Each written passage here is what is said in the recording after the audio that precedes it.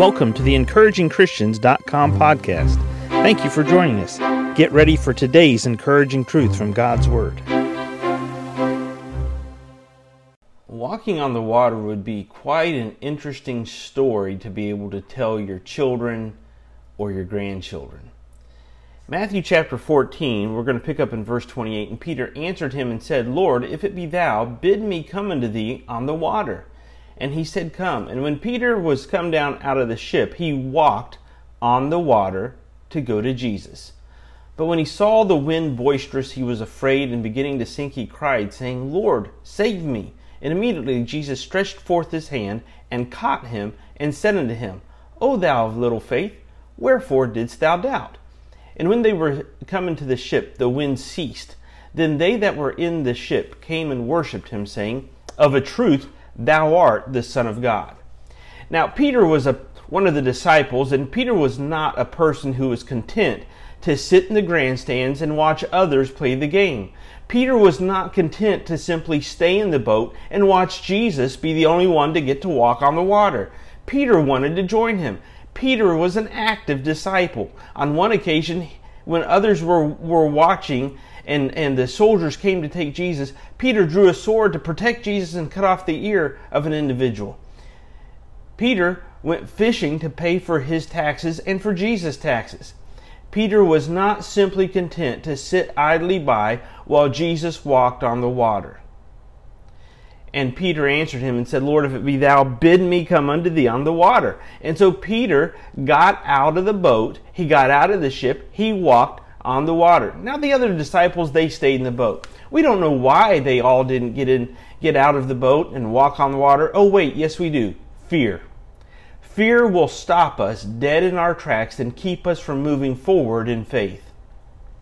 But Philippians 4:13, I can do all things through Christ. And when Peter was focused on Christ, he could not focus on the wind and the waves. But when he stopped focusing on Jesus, he became fearful of his circumstances.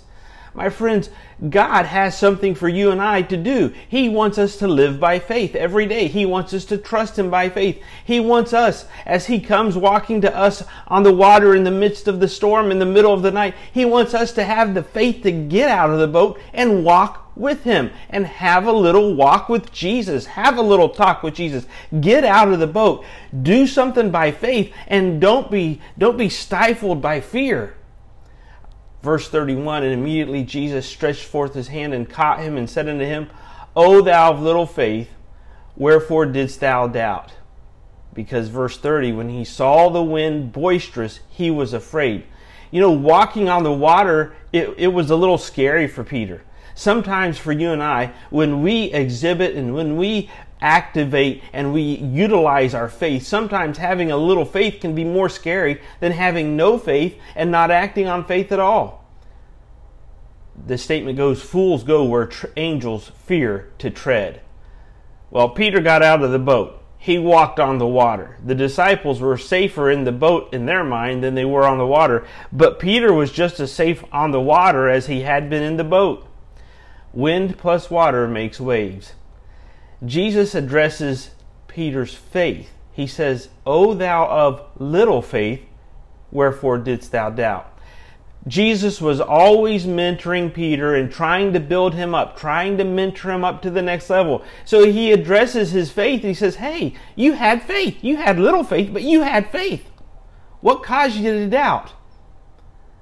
And Peter just simply has nothing to say. He's quiet. What is there to say to that?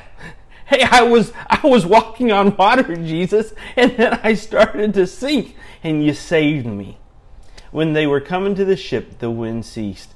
The storm had been going on for hours. They had been in the ship all night long. Now that Jesus steps into the boat, it ceases. When we know Jesus is in the boat, we know we will be okay. It's simple. They stopped what they were doing and they came and worshiped Him, saying, Of a truth, thou art the Son of God. God's presence equals God's power. And when they recognized and sensed God's presence, they also sensed the awe of God's power. That storm and their circumstances were raging all around them. The boat felt like it was going to go under possibly multiple times during the night. But Jesus, His presence, His power, calmed and quieted the storm, and the wind ceased. Where is God's presence and His power in your life right now? Where is that quiet voice that Elijah heard up in the cave opening, up on the mountain? Where is God's presence and His power? Take a moment, worship Him. You may be surprised and see the storm cease.